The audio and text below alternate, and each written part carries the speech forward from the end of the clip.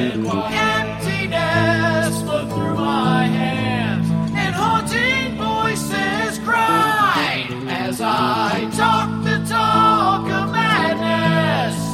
I changed the words to make the wrong seem right. Oh, sands keep falling. Oh, the master's calling. Oh, your lamps are running dry.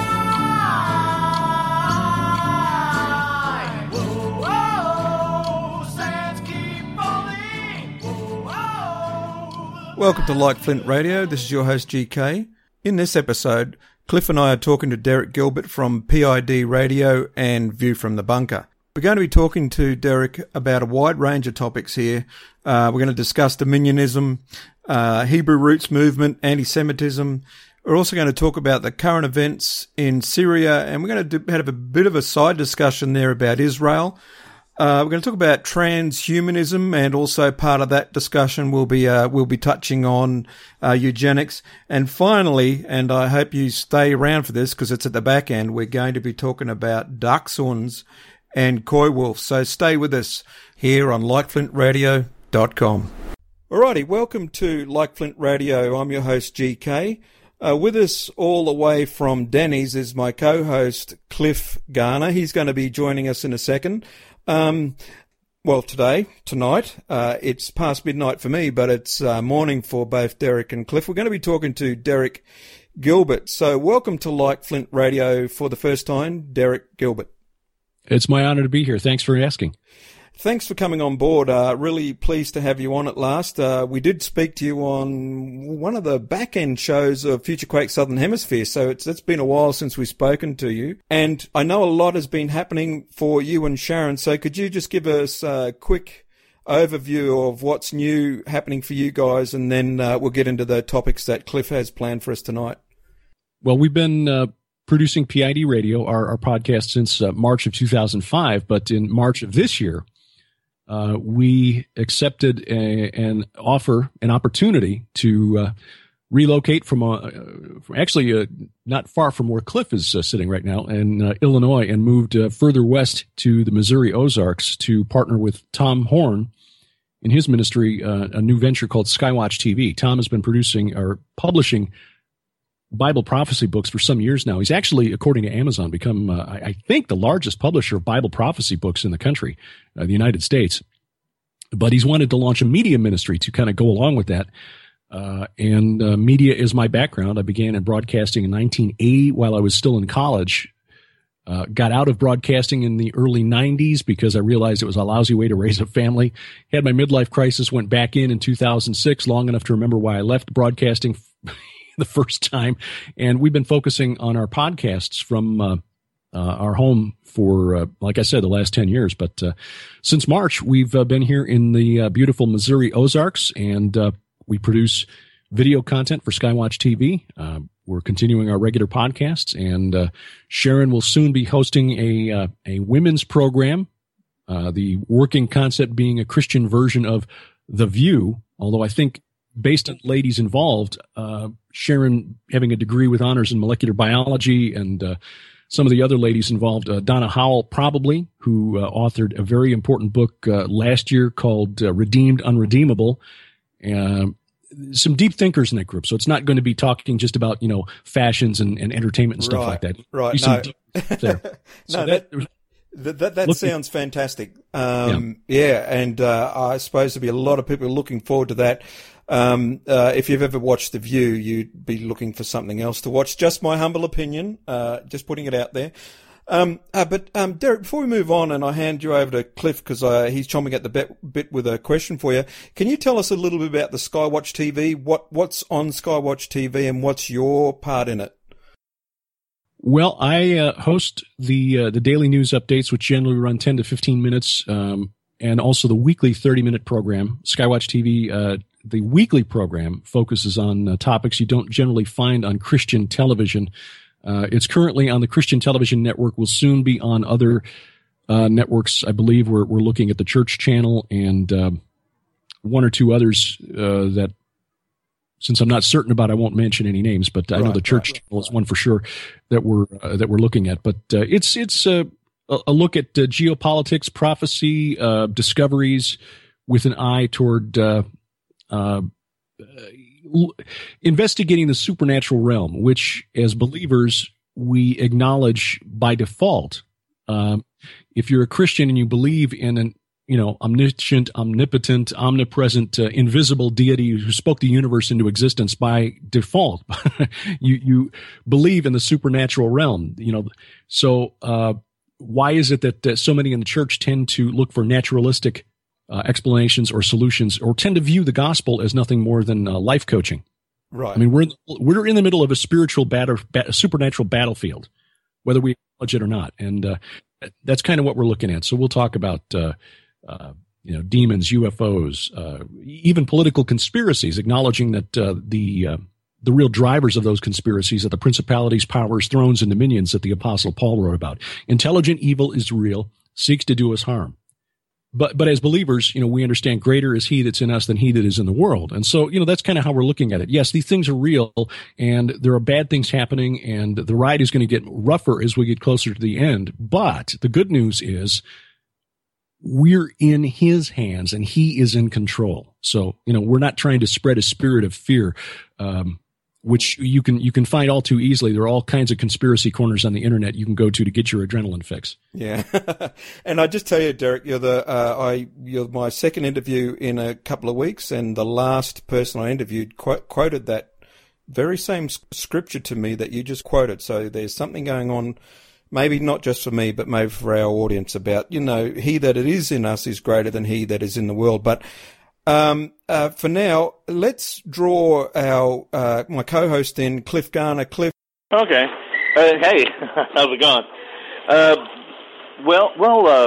We were talking about dominionism and how it is kind of a political heresy in a certain sense, and that this movement is picking up steam, as it were, because I think that it's part of the driving forces that are going to emerge for Antichrist. And Derek and I have talked about this before in person. And at any rate, I know that Derek has done some great research in this, and that I'd love to hear what he'd have to say about it and how it's developing now. It's very timely because obviously we're into the election cycle for the 2016 presidential race, and we Christians are hearing again, which I think we've heard every 4 years since 1992, that this is the last chance. This is our last chance to try to rescue America from the clutches of creeping secularism, and I think that ship has already sailed, frankly. But more than that, I don't think we were ever going to solve the spiritual problems of morality, sin, at the ballot box. We, evangelical Christians in America, who tend to be conservative and very patriotic, have been convinced that we can use the political process to advance the gospel. And that really is... It's foolish to believe so. Secondly, it's not scriptural to believe so. Jesus never advocated political activity as a means to addressing the problem. When he told the apostles or the disciples to go, spread the gospel to all nations, he didn't say go forth and form political action committees. In fact, and Gary Stearman made this observation in an article that I read from a couple of years ago, in the garden, when Jesus was set upon by a group of Jews and Romans to arrest him unjustly. He didn't say, rise up in revolution. In fact, when Peter took his sword and cut off the ear of the high priest's servant, Jesus told Peter to put the sword away, and he healed the servant's ear, which I think is indicative of Jesus' attitude about a political or a violent solution to the problem of injustice and sin. We're trying to impose a top-down solution at the ballot box. We're trying to impose our system of morality, or a Judeo-Christian system of morality, more accurately, onto people who don't accept the authority of the Bible, rather than trying to change their hearts by preaching the gospel and sharing with people the good news and why they should believe that the Word of God is accurate and authentically has been authentically copied over the last several millennia.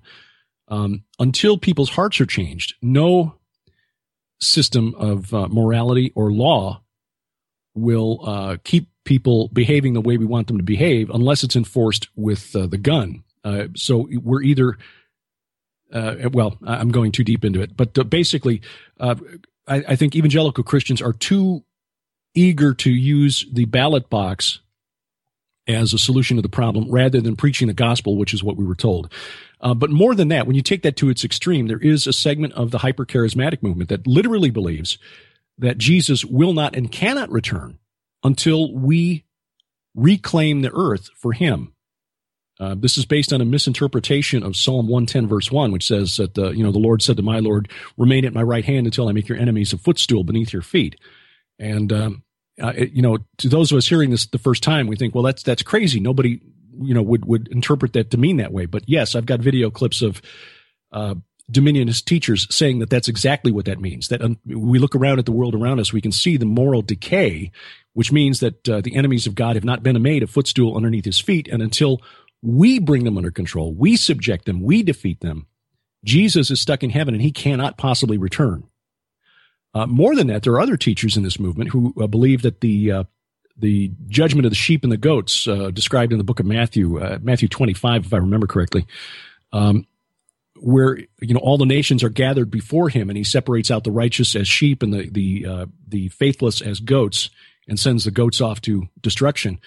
The text says the nations are assembled, and he judges the people of the nations.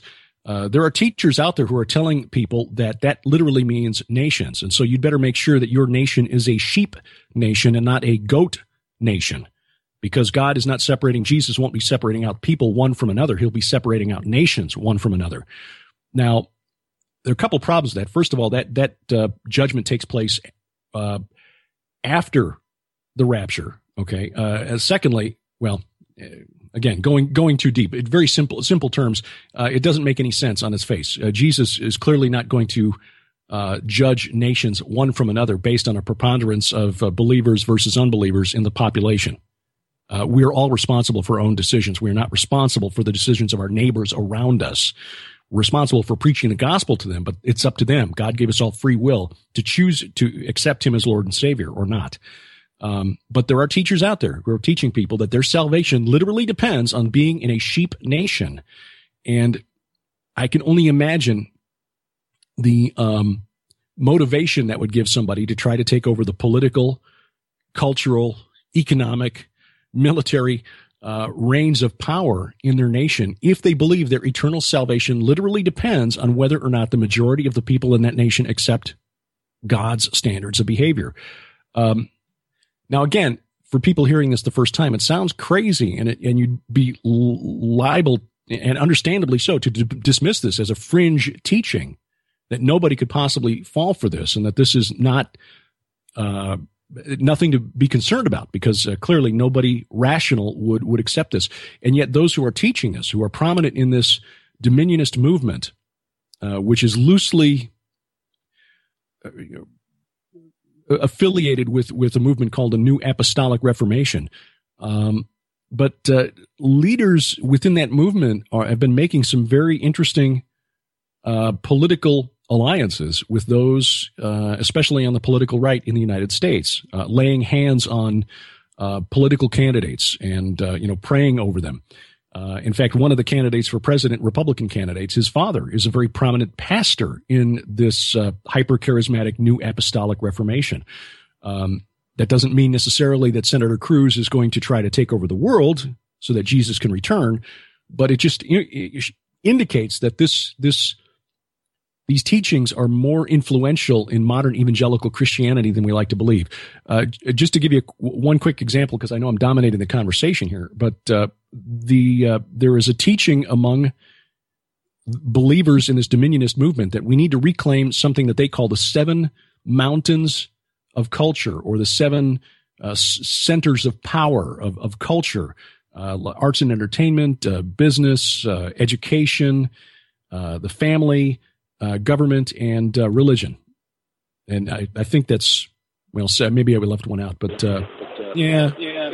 Media is another one. But anyway, these 7 mountains, they say we need to reclaim all 7 of those mountains. We Christians need to take dominion over those 7 centers of culture within civilization in order to reclaim the world for God. And there's no doubt that if we were to reclaim those 7 centers of culture, those 7 cultural mountains, we would be able to direct culture. But again, that's not what we're called to do in Scripture. We're not called to take control of the media or take control of business. It's arts and entertainment, business, education, the family, government, media. That's the one I was missing. Yes, media, yes, and religion. Can I just ask you, Derek, while you're on this topic and you're on a bit of a roll here, would some of these people view nations like, or especially the United States, as having some form of a covenantal-like relationship with God? Would it extend that far? Yes, it would. Yeah. And there is a belief, this belief system is actually predicated upon replacement theology, a belief that there is no role for Israel in the end times. And so their belief then is that we are Israel. And that's a dangerous belief system. In fact, a listener to our program, our podcast, a couple of months ago sent me a book that Hal Lindsey wrote about 25 years ago on the dangers of dominion theology and how it is leading to another Holocaust. In fact, the book is called The Road to Holocaust. Lindsey and also Dr. Tommy Ice, who Hal cites in the book quite frequently, saw this coming 25 years ago, and I give them a lot of credit. And that's, I think, responsible, or at least those charges of replacement theology are at least partly responsible for a new movement that I see within the dominionist movement, which is called One New Man. And this is based on Ephesians chapter 2, where Paul was writing to the church at Ephesus and essentially saying, I know that the Jews have been treating you Gentiles badly, and they've been telling you need to do all of these, you basically need to become Jews in order to get saved. They said that's not true. When Jesus died, he basically tore down the wall of hostility between Jew and Gentile. So there is no longer Jew or Gentile within the body of Christ, but one new man. Now, this took place at the resurrection, but those in this movement are seeing it as prophetic. They believe that there will be a new body of believers called one new man, and that new body of believers, Jew and Gentile believers, will inherit the land promised to Abraham and all of the other promises that God made to Israel about restoring the Davidic kingdom. And again, the land promised to Abraham, which in the current political climate would be just a little problematic since it includes, Lebanon, Syria, Jordan, parts of Iraq, possibly even parts of Saudi Arabia and Kuwait, if you, depending on how you interpret the prophecy. But they literally believe that this is what's going to happen. And you're seeing more and more of these one new man congregations. There's a one new man Bible that's been put out there, a one new man Bible, which purports to translate the New Testament from the original Aramaic, which again is problematic because it was originally written in Greek, not Aramaic. But anyway. And again, just to circle back to the point that I didn't quite finish earlier, that these 7 cultural mountains that we're supposed to take, the National Day of Prayer here in the United States, which is an annual event, and the wife of Dr. James Dobson has served as the chairperson for this for several years, actually asks people to pray for the 7 centers of power in America. So now I don't believe that James and Shirley Dobson believe we need to take over the world. It's just illustrating, and many other evangelical leaders will support the National Day of Prayer. And certainly there's nothing wrong with praying for our leaders. In fact, that's scriptural. We were talking about this before the program, praying for leaders in power, even if you don't like them. But the fact that they've got the 7 centers of power that we're supposed to pray for, which are identical to the 7 cultural mountains that the dominionists believe we need to take so that Jesus can return, is, I think, revealing these dominionists have more influence. They're making inroads into mainstream evangelical Christianity here in the United States, and people don't even know it. I've got a couple things that might actually back up a little bit, but the thing I keep thinking when I hear all this, I keep thinking of Jonathan Cahn and how he has that covenantal idea of America with God, and that how America is, in a certain sense, the new Israel, and when we look at people like Bacon, who was writing back in the 1600s, that these people were also kind of seeing America in the same way, and that this ties in with Rosicrucianism, the idea that the U.S. or actually the landmass here is somehow the new Jerusalem, and this whole thing really does lend itself to a legalistic kind of idea, and it goes from Kant to all the others, the blood moons and everything else. The underlying assumptions are still kind of really similar, including this one new man thing, which the Hebrew roots people have really picked up on, and yes. And not only that, they've also picked up on that Aramaic translation of the Bible. And our previous guest, he had talked quite a bit about it on his own programs. That the translation that they're using is actually not a very good one, and that the New Agers are using it also. I forget it. I can't think of the guy's name now. It starts with an L, I think.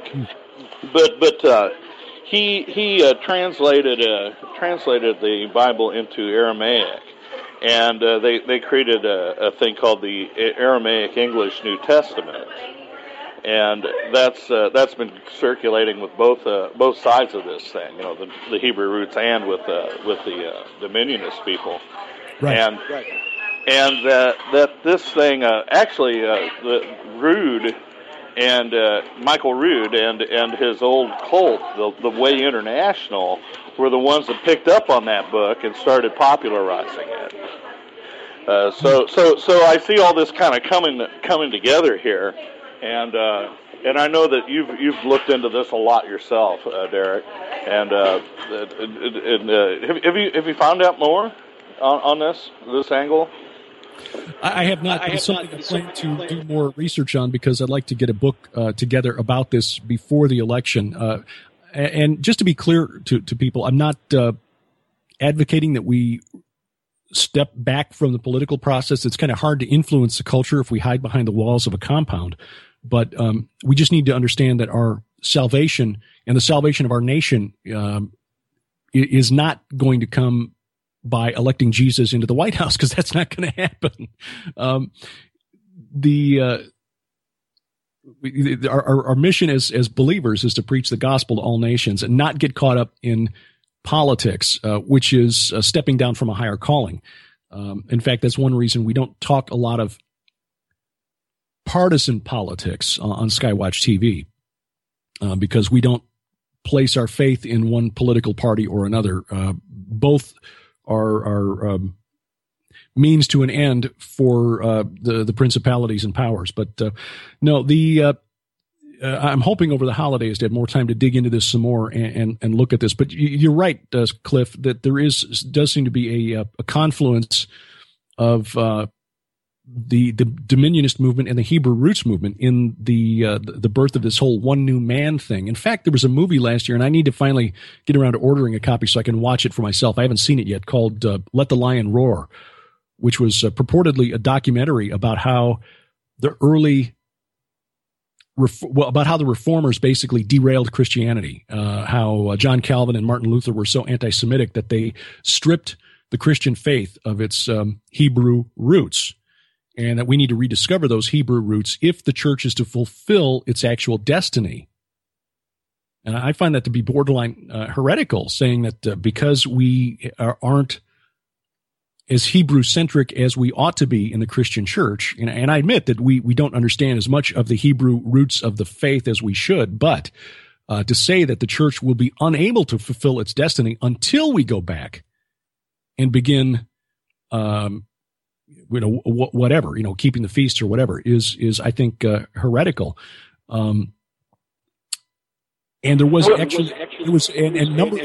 number of those that are connected to this film or were part of this film, are active teachers of this one new man doctrine. And in fact, if you look at the IMDb, listing for the film, Let the Lion Roar, there's actually a character in the film named One New Man.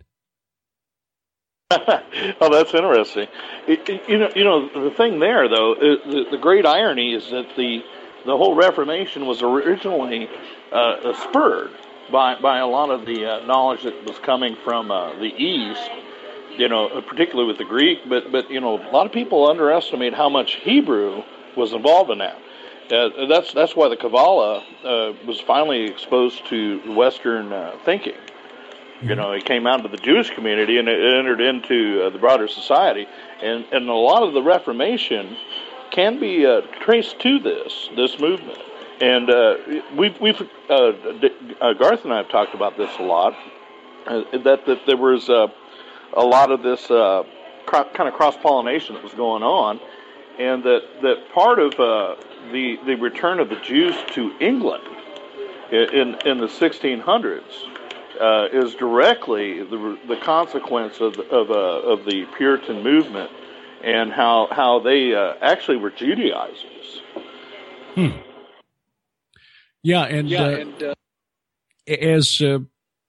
Again, Garth and I were talking a little bit about this prior to the broadcast, but I think that if you define a cult as any movement that says you need to add something to the grace offered by God when you accept Jesus Christ as Lord and Savior, you basically could define that movement as a cult. So you're treading into the area of cult-like behavior when you start saying you need to do this. Believing in Jesus is the first step, but then you need to do this, this, and this to really cement your salvation. And I know that most of the folks in the Hebrew roots movement would not say that they're asking for anything more than faith in Jesus Christ, or that anything more is required for salvation. But there are some who really push that envelope enough to make me uncomfortable. I should correct a statement that I made earlier, by the way. This One New Man Bible does not translate from the Aramaic. It does translate from the United Bible Society's 4th edition Greek text. So that was I was in error in that statement. But there is a Bible out there I know that is promoted as being a translation from the original Aramaic. And, just have to roll your eyes when you see that because, again, just a basic understanding of history, that the Bible was written in Greek, not Aramaic, the New Testament, that is. So, that's the AENT, the Aramaic English New Testament. Right. Yeah, and it's been out there for a while. I think there's another one now too, but that AENT kind of got a jump on everything else, and it's kind of dominated the market. Yeah, but this One New Man teaching is something I've been kind of watching because it seems to be a new development, and I suspect.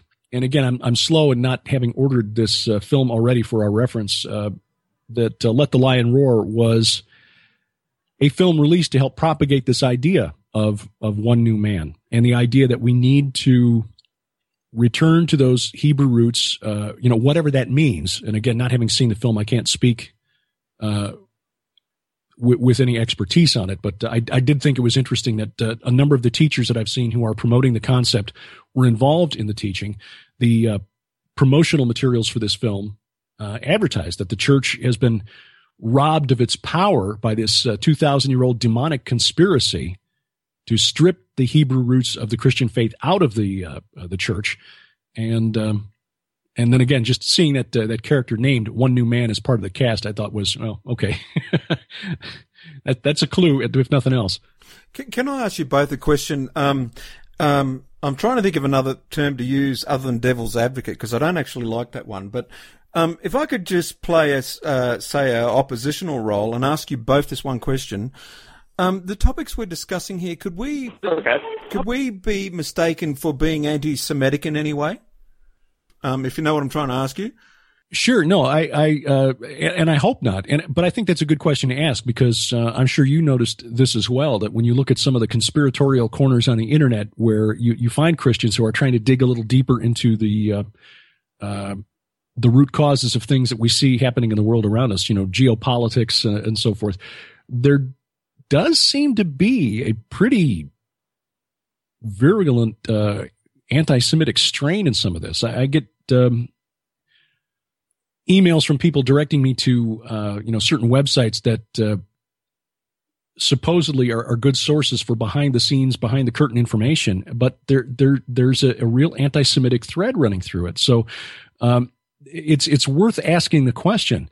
I would say no. At least I hope people won't interpret what I'm saying in that way, because I do believe, if anything, the contrary, because God is not done with the nation of Israel. I mean, Scripture, I think prophecy tells us very clearly that there is a role for Israel yet to play. There are people who will protest that the restoration of the nation of Israel in the 1940s was a Freemasonic conspiracy, blah, blah, blah. But, well, so what? I mean, God used pagan nations in the Old Testament to correct Israel all the time. We are told in prophecy that there's certain things that have to happen yet that could not have happened without a nation state of Israel existing in the Holy Land. And regardless of how it took place, it is there. God prophesied that it would happen. I don't pretend to know who, where that dividing line exists between the geopolitical entity Israel and God's chosen people. Right. Right. The government of Israel is every bit as secular and as flawed as what we have here in the United States or anywhere else in the world. But I agree. I agree. And I think you have to have very, very strongly tinted rose-colored glasses to miss that point. See, I asked this question, and I'm agreeing strongly with you there, Derek, because there was a time I would have been one of those people who would have thought, well, Israel can do no wrong. And and I got to say, I've had to step back from that a bit, but not to the point where I joined the anti-Semitic crowd. Cliff, what was your thoughts to my question? Well, okay, I agree 100% with Derek too. And the thing that about it is that while a lot of times Hebrew roots people will accuse us of being anti-Semitic by criticizing them, and let me back up just a second and point out there is a really serious difference between the Hebrew roots movement and the Messianic Jewish movement. Yes, there's a huge difference, and they're like night and day when you really come down to it. And the two of them try to get along, but they can't because the Hebrew roots people are far too legalistic. They're mostly Gentile, and they're also replacing Israel. A lot of times, the people that get involved with this, the Hebrew roots, aren't aware of how much replacement theology has entered into a lot of things like, say, Kahn, for example. And Mr. Kahn probably didn't have that intention when he started doing the whole thing with the Harbinger, but it does go along with this replacement theology. It fits into it perfectly. It puts America up against Israel and says that America is the New Jerusalem. We are the covenant nation, and that's not true. Not only that, you have a certain strain of the far right, really neo-Nazi influence from the what you call the Christian identity movement that has entered into this, and they had all along been saying that the British Anglo-Israel kind of thing, that the British are the true Jews, and that the Jews are the Khazars. And now you have a parallel movement in the black community that's doing the same thing. These are more anti-Semitic then anybody that's criticizing the Hebrew Roots movement as a whole, and it's fine if a person wants to go explore the the Jewish holidays, things like that. That's fine. If you don't want to eat pork, that's fine too. Those kinds of things. There's just nothing wrong with them. But the law doesn't save. It's not capable of doing that. And so what we have is a movement that is actually trying to replace the church and replace Israel at the same time.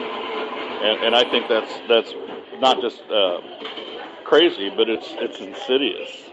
And if it's you're absolutely right. And what I think is that the one thing movement is trying to inoculate itself against the charge of replacement theology by saying, no, we're not replacement theologians. We're all going to be part of this one new man. There won't be any Jews. There won't be any Christians anymore because there will all be one new man. And that's how they get around the charge of being replacement theologians, buying into replacement theology. Exactly. It's scary. Yeah, one that's definitely worth watching because it is as you say, it's insidious. Yes, and one for those of us who don't know a lot about it to go out and research a little bit more, especially this one new man idea.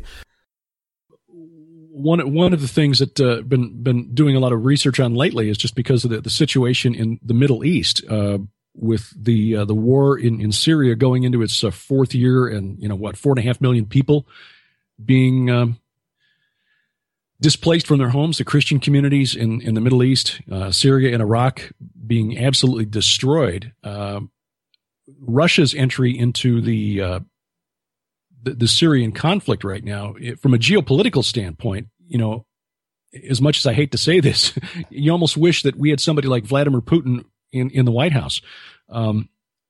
Not because I think he's a righteous man or anything like that, but at least he's doing what he's making intelligent moves that will benefit the people he's responsible for.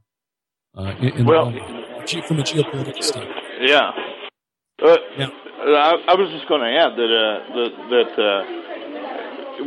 with the situation in Turkey, the way it had been, and we've talked about this a lot. That really what we're doing, kind of because we're not really doing anything. We're just sitting there. We're basically watching the Turks kill Kurds. They're not going after ISIS. Russia is. Right. And I think that's interesting, yeah. Things are getting, they're getting stranger. It's almost surreal in watching what's happened in Syria over the last month or so. And, of course, from a political standpoint, anytime you've got fighting in that part of the world, you begin to wonder, okay, is this the one that kicks off a Psalm 83 war, or is this the start of Ezekiel 38? I saw a couple of weeks ago that a prominent Orthodox rabbi is saying that he believes this is the start of Ezekiel 38, the Gog-Magog conflict. But he said that because he believes that God has extended the borders of Jerusalem all the way to Damascus. So the fighting taking place in Damascus is really, counts as fighting in the land of unwalled villages, meaning Israel. I don't think so. But is the threat that it could extend into Israel is very real, because some of the conflict is taking place just across the border from Israel in the Golan Heights. There are rebel enclaves that are being pounded by government forces just on the Syrian side of the Golan Heights. So, what is really taking place there? Turkey obviously has its own agenda, as Cliff can attest to from having lived there for quite some time. They're going after the Kurds. The United States is ostensibly there to overthrow Assad, but also to put a lid on the Islamic State. However, it appears from our lack of results that we've achieved over the last year, and the most powerful air force military on earth, we've not been able to slow down the Islamic State at all. Now that we find out that the intelligence reports that were making it to the White House were doctored to make it appear as though things were happening that really weren't, which is just echoes of Vietnam. The same thing happened in Vietnam. Derek, can you give us an example of what they might be? Well, yeah, there were intelligence analysts working for U.S. CENTCOM. Central Command is the military command of the United States responsible for the Middle East, and intelligence analysts working for CENTCOM finally got together and went public and said, look, we were telling the Pentagon and the White House that our air attacks weren't having any significant impact.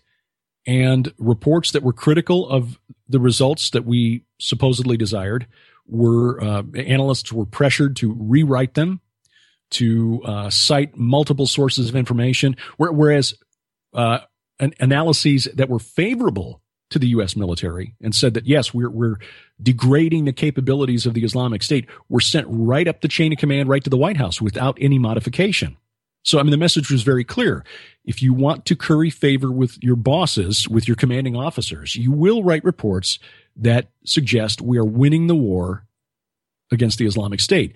And I'm reading a book now by an author I recently interviewed, Annie Jacobson, investigative journalist, whose new book is a history of DARPA, the Defense Advanced Research Projects Agency, the group inside the Pentagon. The book is called The Pentagon's Brain, which describes DARPA. Basically, they're the group who are looking for cutting-edge military technology to give us an edge in the next major conflict.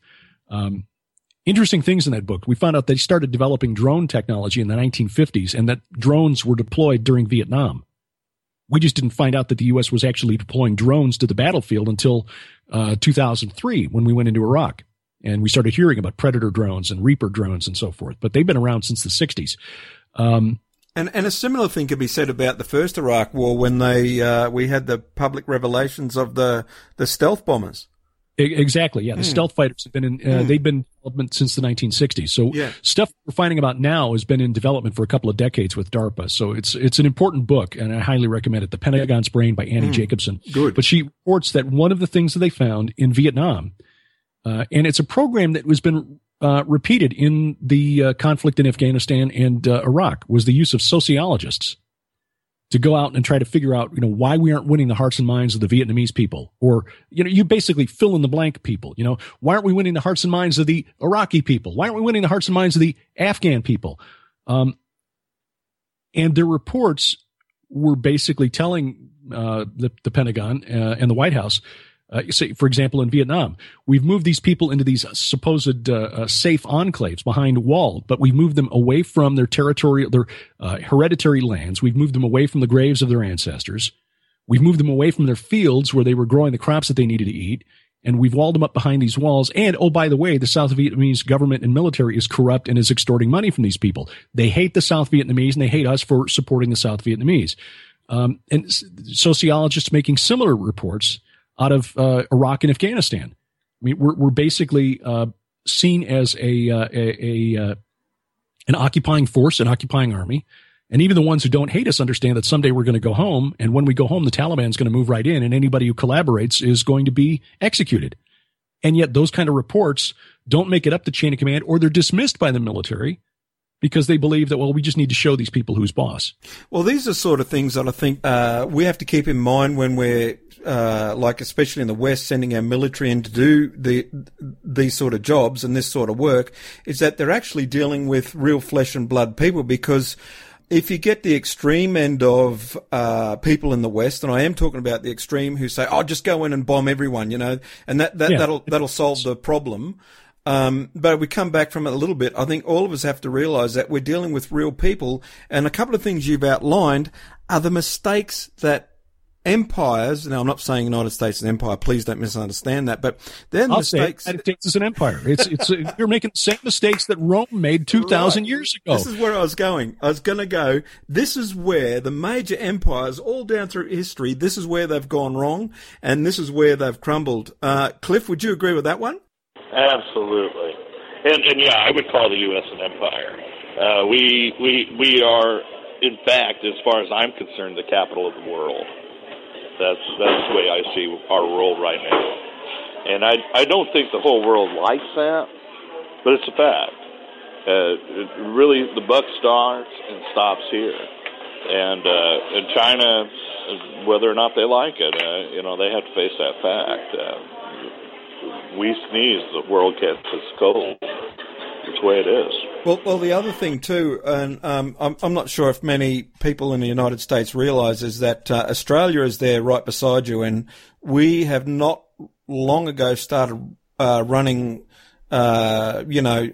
sorties and bombing missions into Syria as well.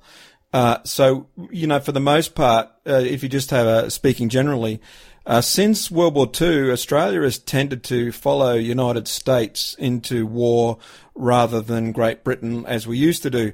A good example is Vietnam War. You brought it up a couple of times there, Derek. It was the Australians and the New Zealanders who went to Vietnam with you guys, not the Brits. And that's true. And not only that, you think about it, we really do have a lot in common, because we were, we were colonized we were all prisoners, and we were sent overseas, and they wanted to get rid of us, and that's how they did it. they brought in their empire. That's right. Well, if you look into the roots of the Virginia Company, that was all prisoners and that, and then they got a better idea and found Australia, and we thought, well, we'll plant even more there. So it just continued. But But as Christians, the sad thing is that as Christians, we tend here in the United States to be very supportive of the military, and I think that's rightly so. I think especially now with our all-volunteer military, those who enter the military typically are doing so, right? Because they genuinely desire to serve, and they believe, I think, that they're serving some of those noble ideals that we've been told the United States stands for, truth and justice and freedom. And yet when we get over there, we find that it's a very different situation. First of all, we're dealing with different cultures that we don't relate to at all.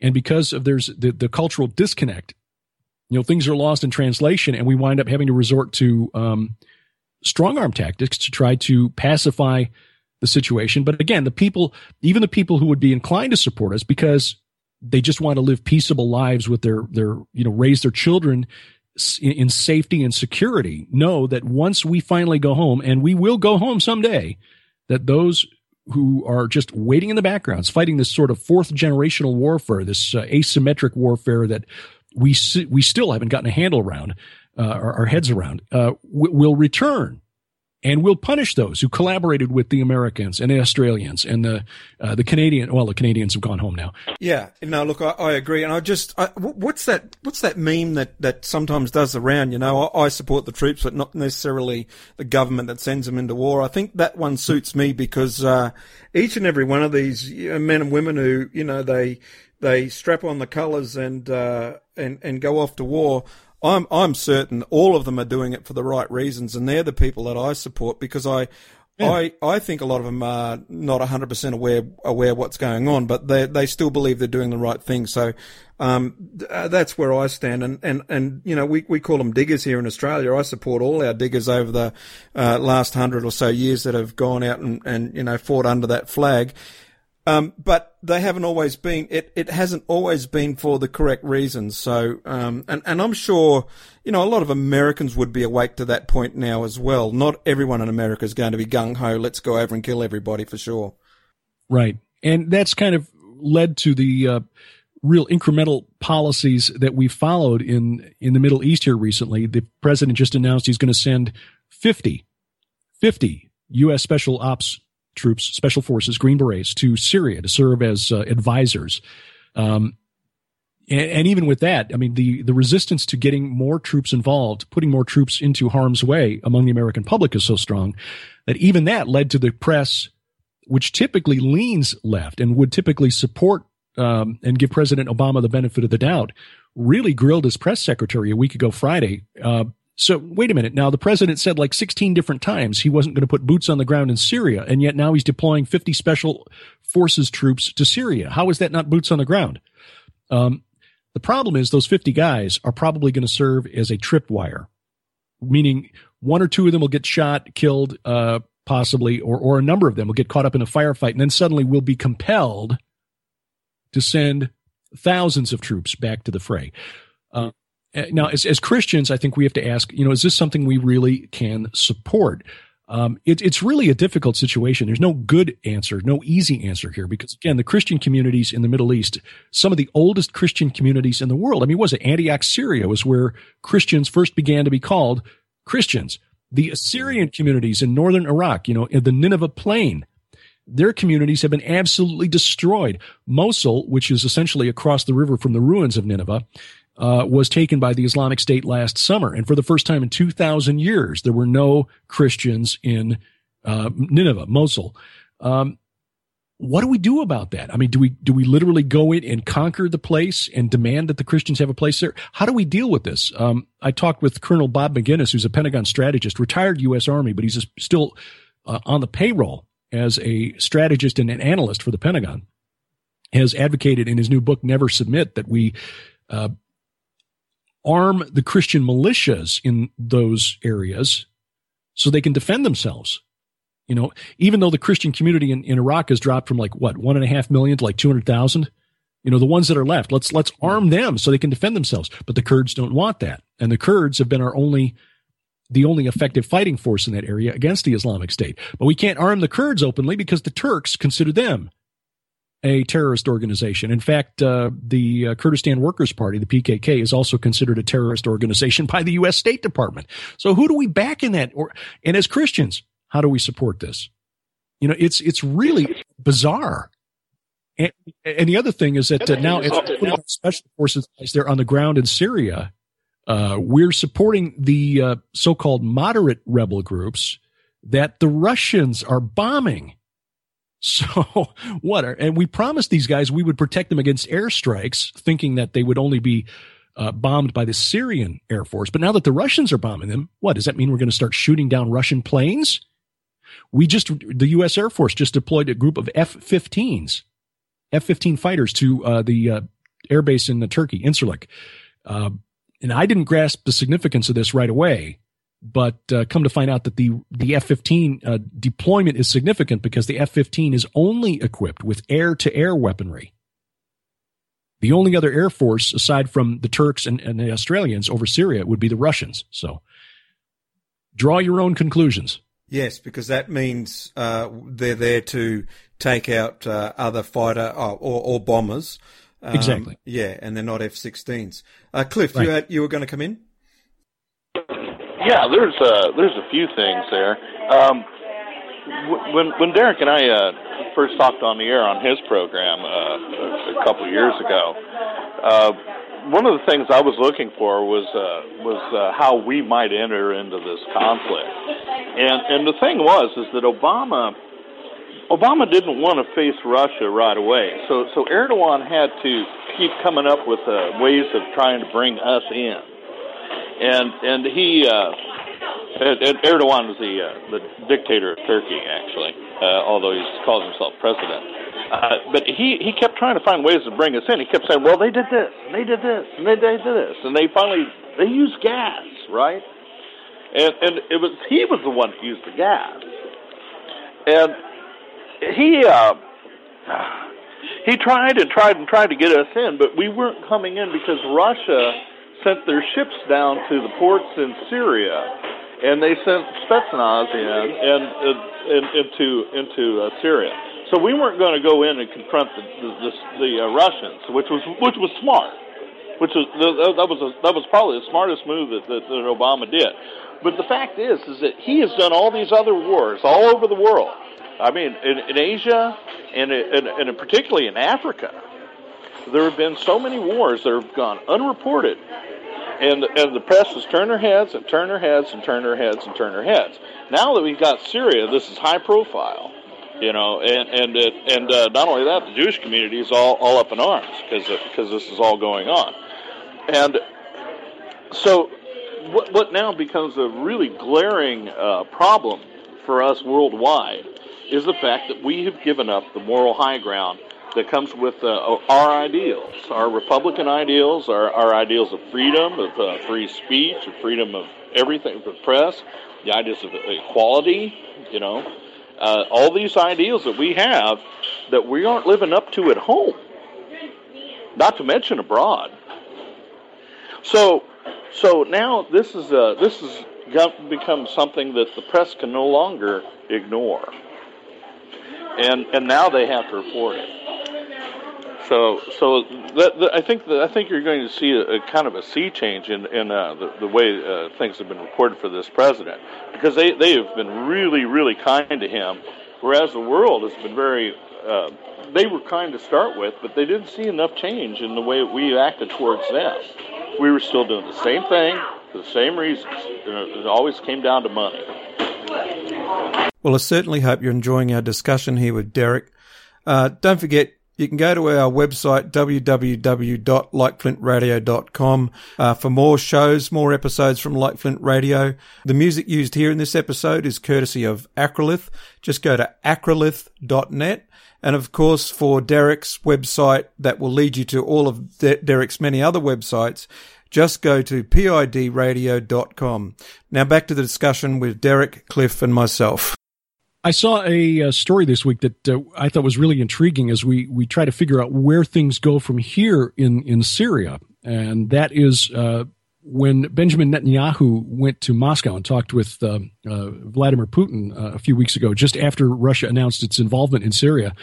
In fact, this was published in The Australian, Garth. I saw a columnist in The Australian said that his sources indicated that what was going on was some negotiation over Russian involvement in the Leviathan gas fields out in the Mediterranean.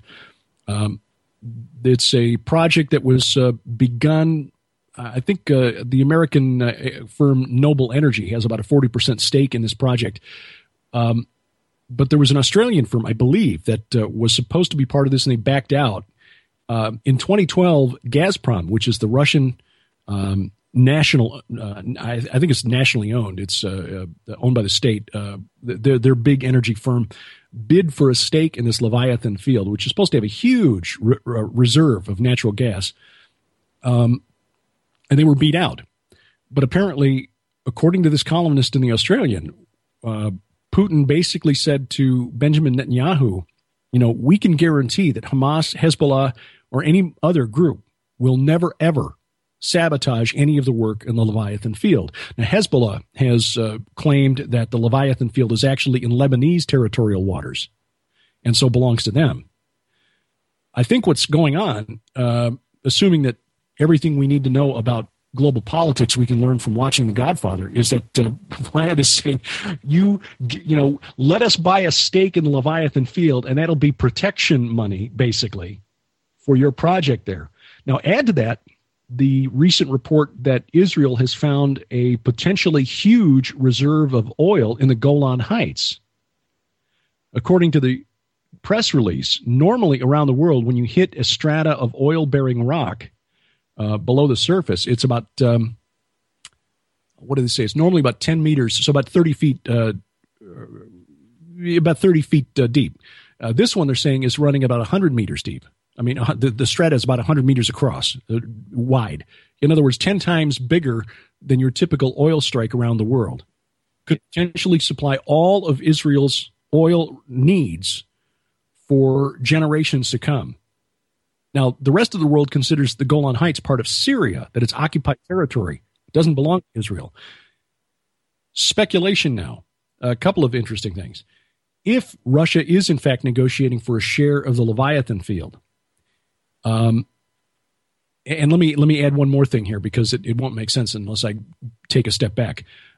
There's some speculation, and this seems to make more sense than just simple sectarian strife. I mean, the Shias and the Sunnis parted company about, 1,400 years ago, and they've been kind of fighting each other for 1,400 years. So why this sudden flare-up in 2011? Well, in 2009, the nation of Qatar approached Bashar Assad and asked if he would be willing to let them run a gas pipeline from the Persian Gulf, where Qatar has got its wells in a field in the Persian Gulf, through Jordan, on into Syria, and then into the Mediterranean, and then on to Europe from there. Now, remember that Russia right now has a lion's share of the natural gas market for Europe. It gets cold in Europe in the wintertime, and they need a lot of natural gas to stay warm. And it gives Vladimir Putin a lot of clout, because if the Europeans don't play ball, he can raise the rates or shut off the pipeline, which he's done in the past, especially with Ukraine. So this would basically run a pipeline from a huge field in the Persian Gulf to Europe and cut into Russia's market share. Assad declined to participate. This was 2009. Declined to participate, and shortly thereafter announced that they would, in fact, be participating in a so-called Islamic pipeline running from the east side of the Persian Gulf, where Iran is also tapping into that same field, running from Iran through Iraq and to Syria.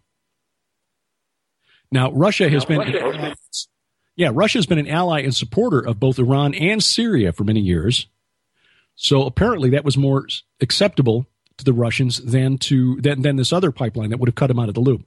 And it was shortly after Syria said, no, we're going to go with this other pipeline from Iran, or you might even call it a Shia pipeline instead of an Islamic pipeline, that the natives in Syria began getting restless and rose up in revolt. Now, fast forward to 2012, Russia talking to Israel perhaps about a stake in the Leviathan field. Is Russia willing perhaps to throw Iran under the bus and forego a share of that so-called Islamic pipeline if Israel will let Russia have a piece of the action in the Leviathan field? I think I might have something to add to that. I know that Turkey was also involved in a lot of the negotiations that have been going on with this. And one of the things they've been doing is they've been doing pipelines with Iran, even though that's not supposedly legal, right?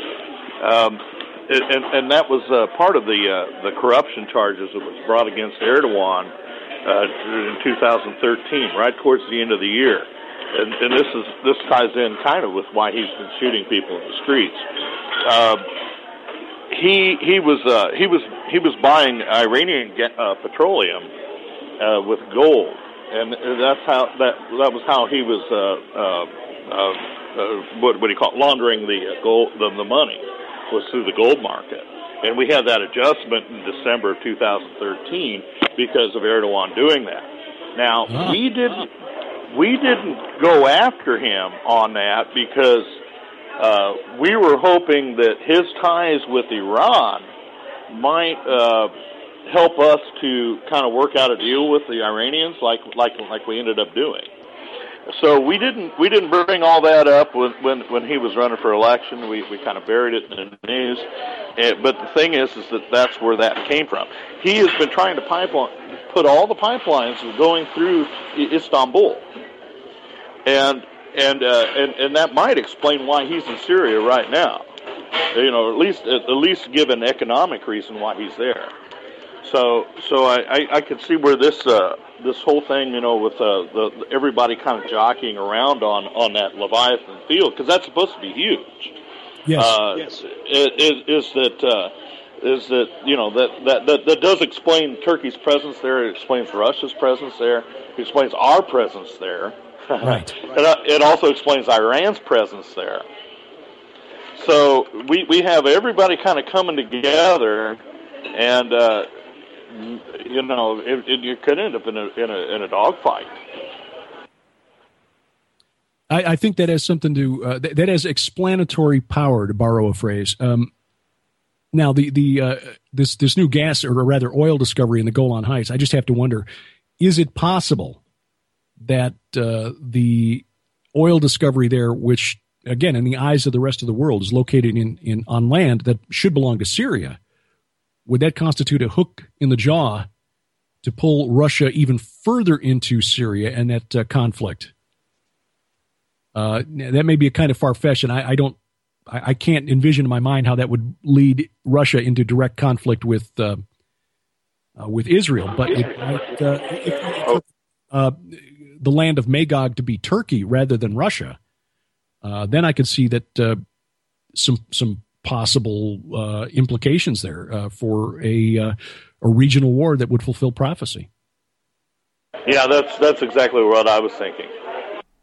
Yeah, I knew you would be thinking that, Cliff, because we've talked about that before. I was going to say, just winding back a little bit, Derek, you brought the Australian angle into it earlier as well. We're a major exporter of gas to China. It's actually piped from far western Queensland to one of our ports on the coast. It's hundreds and hundreds of kilometres of pipe, and I think there's a new one being built, but there's a couple of them, and then it gets loaded onto these massive ships and exported to China. But recently, I read that Russia is going to do a gas deal with China that may put the kibosh on all of that, and then it's billions of dollars of investment that Australia's putting into this. So Russia's playing in the Middle East, but also in the Asia Pacific as well with gas. So that tells me they've got a heck of a lot of it. Yeah, the article that I found in the Australian was actually a commentator for Israel's Channel 2 News, but he was apparently in Sydney when he made this comment. This was back on October 20th. Russia wants to be a major partner in Israel's offshore Leviathan natural gas field. Ehud Yaari, senior Middle East commentator for Israel's Channel 2 News. So Woodside was the name of the company that's right. That's an Australian company. Yeah, it's a well-known one. Yeah. And again, in 2012, Gazprom bid for a stake but was beat out by Woodside, but then Woodside pulled out of the venture last year. So this, again, it's just strange because even a year ago, I could not have envisioned a scenario that would have brought Turkey into conflict with Israel or Russia into conflict with Israel. Again, this looks like this may be a way that this gas deal, if this is accurate, may actually bring Russia into partnership with Israel, which would throw a lot of people's prophetic timelines completely out of whack. Okay, you got to rewrite the Ezekiel 38 book now.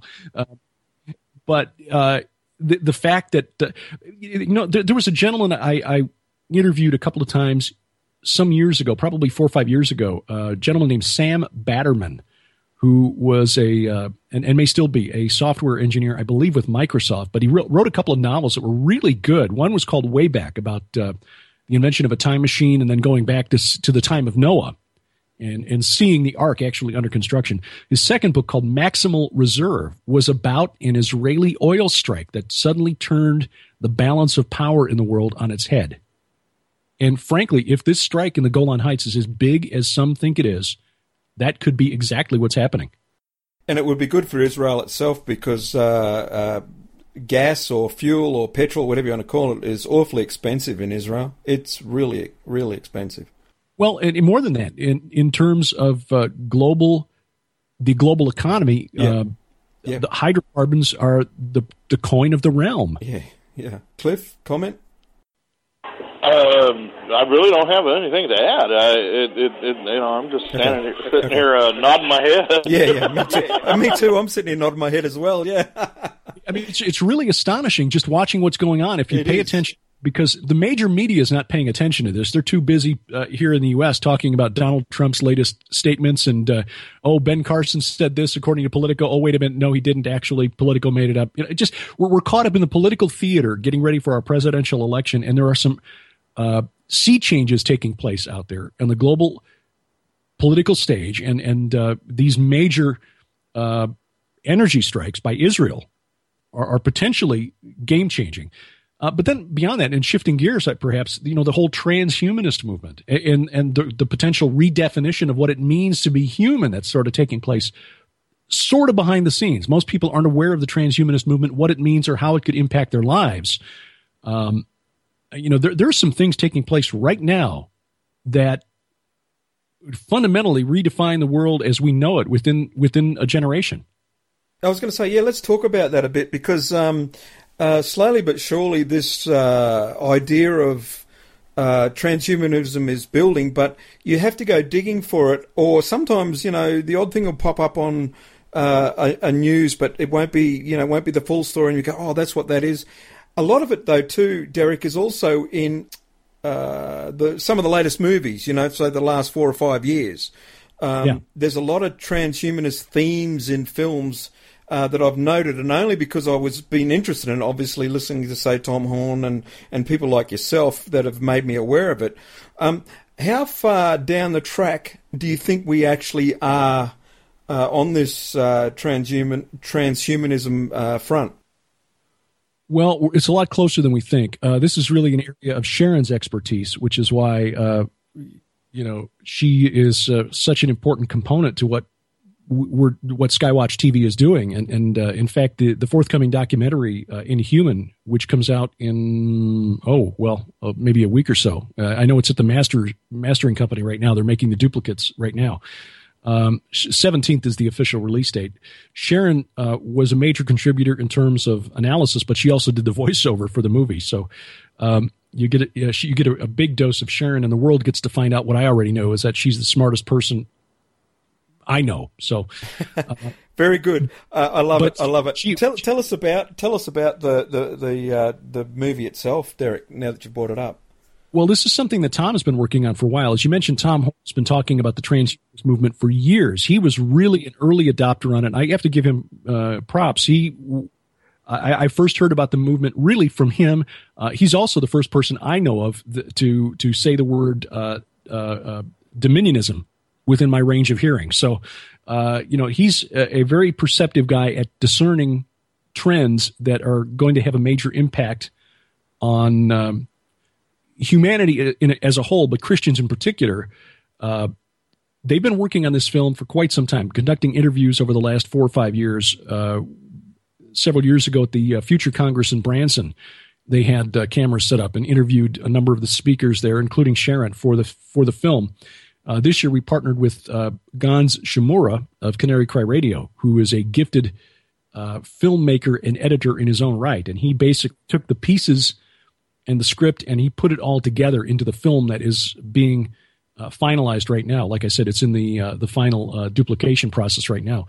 But Tom and his team, which has basically been his family, at least until they brought me and Sharon on board back in March, went and talked with a number of people who are involved on both sides of the transhumanist movement. The pro-transhumanists include James Hughes, who was I forget what his current role is, but he's one of the leaders in the what they call the H plus movement, which stands for Humanity Plus.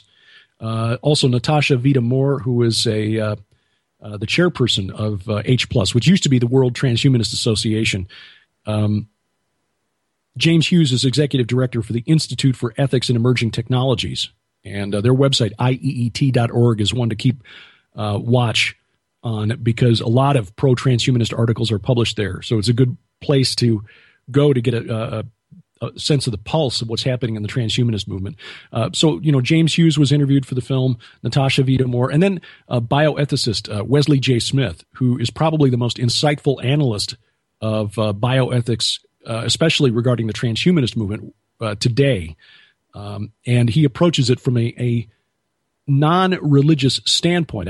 Frankly, I don't know what his faith is. I suspect I know, but it's something he doesn't talk about publicly because he doesn't want to be his analysis of the events to be disqualified on the basis of his professed religious faith. Okay. He looks at it from an ethical standpoint and is an excellent and insightful speaker on this particular topic. Then others like Chuck Missler, Noah Hutchings, the late Noah Hutchings, Sharon, of course, is in there, Paul Hughes, Chris Putnam.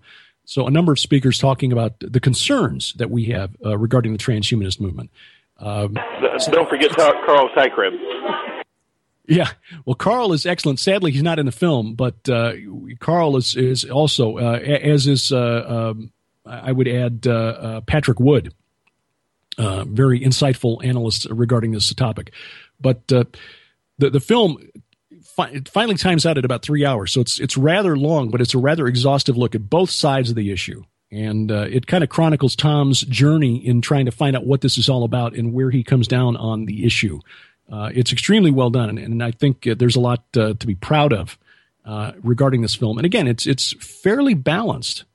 Now, certainly expresses Tom's own opinion, which is that this is a movement that threatens what it means to be human. I mean, we've rejected the definition of humanity as created by God. The transhumanists, for the most part, believe that God doesn't exist. Not all of them are atheists, but many of them are. And so because humanity is not created in God's image, because there's no God, we are free to redesign humanity according to our own specifications and our own desires. But there is an angle that actually is moral and positive from our perspective, in that a lot of this has come out of advances that have come with technology to actually help people like paraplegics and stuff to have the walking things. Absolutely. I mean, and Tom mentions that in the film. He said, there are a lot that the transhumanists get right. And for the most part, the transhumanists are very much motivated by a desire to do good for their fellow man, to see the lives of people enhanced, to improve the quality of life. That was the phrase I was searching for, of people. But in trying to redefine what it means to be human, they are essentially ushering in a 21st century eugenics movement in the name of trying to guarantee the long-term survivability of the human race. They are essentially, without even, I think, recognizing that this is what they're doing, pushing toward a modern eugenics movement. And in fact, we've already seen this from some in the transhumanist movement. Zoltan Istvan, the author of The Transhumanist Wager, which has been called Atlas Shrugged for the transhumanist movement, has publicly called for a discussion of whether we need to restrict human breeding based on a belief that all human suffering, wars and poverty and sickness and disease, are caused by overpopulation. We need to curb the population, and by restricting population, we should limit it to only the most fit. Well, again, that's what the eugenics movement was trying to do 80 years ago. They even used the same phrase. Transhumanism is self-directed evolution. If you go back and look at the publications of the eugenics movement of the 20th century, that is exactly how they promoted their science, self-directed evolution. We need to take control over the next step that humanity makes up the evolutionary ladder. But of course, those who get left behind are the ones who are considered less fit. And who gets to decide who is less fit? Well, in 1930s Germany, it was Adolf Hitler and the SS. Okay, who takes that role in the 21st century? My sense of this is that the transhumanists are either blind or naive when it comes to proposing a solution to the problems that humanity faces. And clearly, there are many problems that humanity faces. But as Jesus said, the poor you will always have with you. Why? Not because we haven't figured out how to distribute goods and services efficiently, but because there are always those who want to control others. They want to get for themselves as much as they can at the expense, and they don't care at whose expense. There's an economic dimension to poverty. Yes, exactly. And by the same token, the guys behind the Communist Manifesto, Marx and Engels, identified a number of problems with the capitalist system. Those in power tend to consolidate power. Well, okay, yeah, you're right. And they begin oppressing other people and taking away goods and services that could help to feed the poor and house the homeless and so forth. But under a capitalist system or a socialist system, that human desire for those in power to consolidate power doesn't go away. It isn't magically cured. I mean, even as a kind of naive 19-year-old in college, I realized, wait a minute, the problem here is the human heart. It's sin. That's the problem. And transhumanism doesn't address that. Transhumanism does no more to address that than socialism or communism does. So you're still going to – the problem is that while you're busy enhancing humanity, what you're doing is giving the next Adolf Hitler superpowers. That's right. And you know what is going on right now, Derek? It's just occurred to me. We've come full circle because we talked about even before we hit record, we were talking about the preaching of the gospel is, our raison d'etre, our reason for being. It's what we should be about, right? And we're back to that again. That is the answer. And it sounds, I don't even want to use the word, but it sounds trite to say, but the three of us know, and I'm sure most of our audience know, Jesus is the answer, and putting into action the tenets that Jesus preached is the way to solve the world's problems, but that's probably not going to happen until Jesus returns. Amen. That's exactly. Yeah. Yeah, amen. Sorry about that, but yeah, it just hit me because, I thought, we've just gone complete circle from even before we hit record a couple of hours ago. Derek and I had a bit of a chat before you came on, Cliff, yeah. Well, when it comes to socialism, I'm an ex-socialist, and the problem with it is really glaring. I mean, you're taking money away and you're putting it in one place. Well, what happens to that money? The people in power take it. Yeah. Again, those in power tend to consolidate power. It's not a problem of distribution; it's a problem of sin. And that coming back to dominionist theology. That's the problem here in the United States. The problem is not that we Christians have failed to take the mountains, the cultural mountains of the media and religion and the government. The problem is sin. It's the human heart. In America, the reason that abortion is legal is because not enough people understand why, according to God, it shouldn't be. It's not that we don't have the right judges in place. It's because if people didn't desire the access to the procedure, it could be legal and nobody would pursue it. The law wouldn't make any difference. The problem is the human heart, not the right legal code. Exactly, and the thing is that when we look to place blame, it's really easy to say, this guy did it, that guy did it, the other guy did it, this party did it, the other party did it. Really, what we need to do is take a long look in the mirror. Amen. We did it. We did it. We get the government we deserve because we ended up voting him in. And just because we think that politics might be the solution, we prove that it's not. It is. It clearly is. It's us. It starts with each one of us. We all need to take a long, good look at ourselves and see how we contributed to the problem, because we did. And I think the other thing is too, and I'm sort of glad this has come at this point in the discussion, but I think the other thing too is that we as individual believers have to realise we have to put those talents that we've been given into action and not sit back. It's not as if there's any of us sitting here are going to be able to solve the whole world's problems. It's not as if any of us are going to be able to indeed save millions of people. It's just probably not going to happen. But the point I guess I'm coming to is we as individuals have got to make a start and work in your own area, no matter what that is, one by one, witnessing to people, one by one, helping people, whatever your talent is. If your talent is to be a podcaster, well, be a podcaster and do it with all your heart and unto the Lord. But if it's in other areas, like if you're a person with a lot of money, well, hey, you should be, steering that money to those who need it. So Derek, can you let us know where people can find you on the net?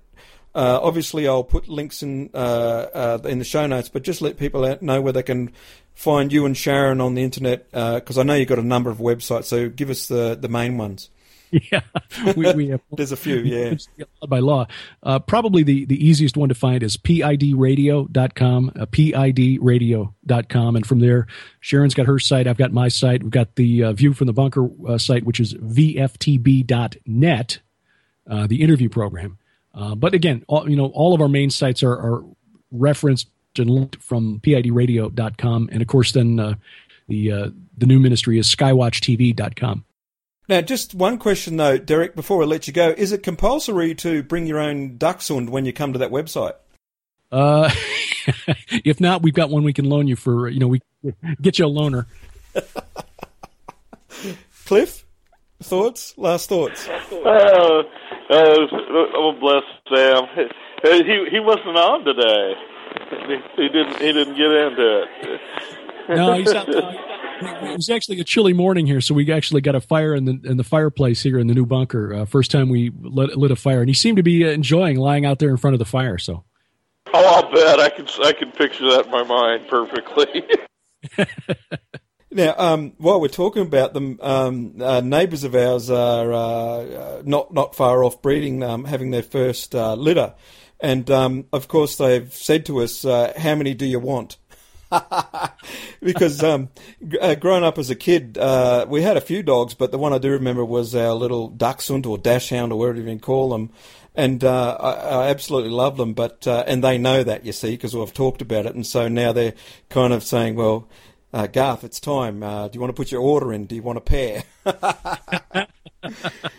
So, well, I'll tell you what, dachshunds are unique. You can, it's like the saying goes, you can always tell a dachshund, but you can't tell them much. I like it. We went out the other morning, about 3 a.m. He woke up and I could hear him, tapping across the floor outside our door. So I realized he had to go outside. So he's getting older now. Sam is about 15, we think. And we've got a deck on the back that's got a number of steps to go down, and they're kind of steep. And especially when he's tired, he's stiff. The front door, we've only got one step to go out the front. So now, again, we're out in the country. All right, the closest town's about a half mile away. We're in a very rural area here, and we can hear the coyotes howling at night. Okay, but I figure 3 a.m. he's got to go outside. He's not going to want to go out and walk around. He's going to go out. He's going to relieve himself, and then he's going to come back in. Well, foolishly, I didn't put the leash on him. Opened the door. He immediately went, and he took off like somebody lit a rocket under his tail out the front door. And something rather large, about calf height to me and light colored, went running off down the highway. So suspect that we saw a coyote or possibly a coy wolf, which is a new breed, a mixed breed that we're seeing spreading across the United States. Bigger than a coyote, not quite as burly as a wolf, but apparently they're finding a niche in the ecosystem that they're really adapted to. And they've been spotted in a part of southwest Missouri. I'm just thankful that what it was didn't stop to turn around and face his pursuer, because Sam was all the way to the highway before I caught up to him, and whatever it was already out of sight. But that's the attitude of a dachshund. It's like, the thing's 3 times bigger than me. Well, okay, that shouldn't take more than a minute to. I'll be back shortly. Yeah, them and Scotties. Yeah, those coy dogs are really bad. We get them over here too. And in fact, I can hear them at night where I live outside of Springfield. And man, that'll chill your blood really well. Yeah. They've also adapted well enough that they're spreading through Chicago. In fact, we saw a documentary about the coy wolf not long ago, and there's one in the Central Park Zoo, or in the zoo, at a zoo in New York, a Bronx Zoo maybe, that was captured in Central Park.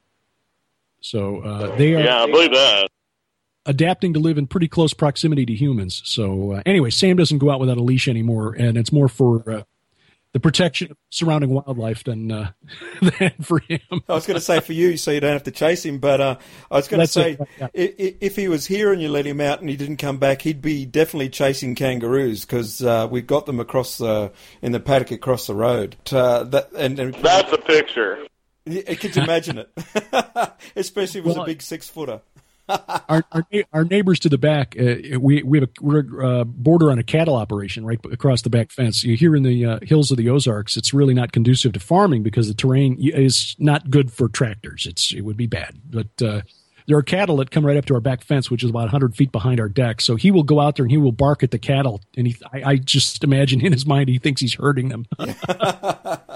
Well, it really sounds idyllic, to be honest. There'll be people listening to us be very jealous. But I love living out in the bush myself, so I know why you're doing it. But yeah. Yeah, born and raised in Chicago, but I'm much happier being from Chicago than in Chicago. Okay, final comments, Cliff, especially anything about Chicago. I love Chicago, but I love living in the country too. Yeah. I really do. I like to go there though. It's great for culture, the art, the music, and everything. But there's nothing like living in the country. It really isn't. Yeah, I think that's cool that all 3 of us actually do live in the bush, and we're not exactly 100% surrounded by neighbours. I reckon that's very cool. Well, anyway, we'll wind it up there. Derek, thanks very much for your time. I've thoroughly enjoyed the conversation with you and Cliff, so thanks for coming on board. And can we get you back on again sometime in the future? Anytime you like, brother. It always a fascinating conversation. Cliff and I had the opportunity to get together a couple times when I was traveling as an outside sales rep and had to travel to Springfield on a regular basis there. So a couple of times we'd stop and eat lunch, and I'd wind up, crossing some calls off my list today. It's like, well, okay, won't have time for that one now, or that one or that. But it was well worth it. I miss having lunch with you. I really do. But maybe I'll make it down your way. Anytime, brother. You're always welcome.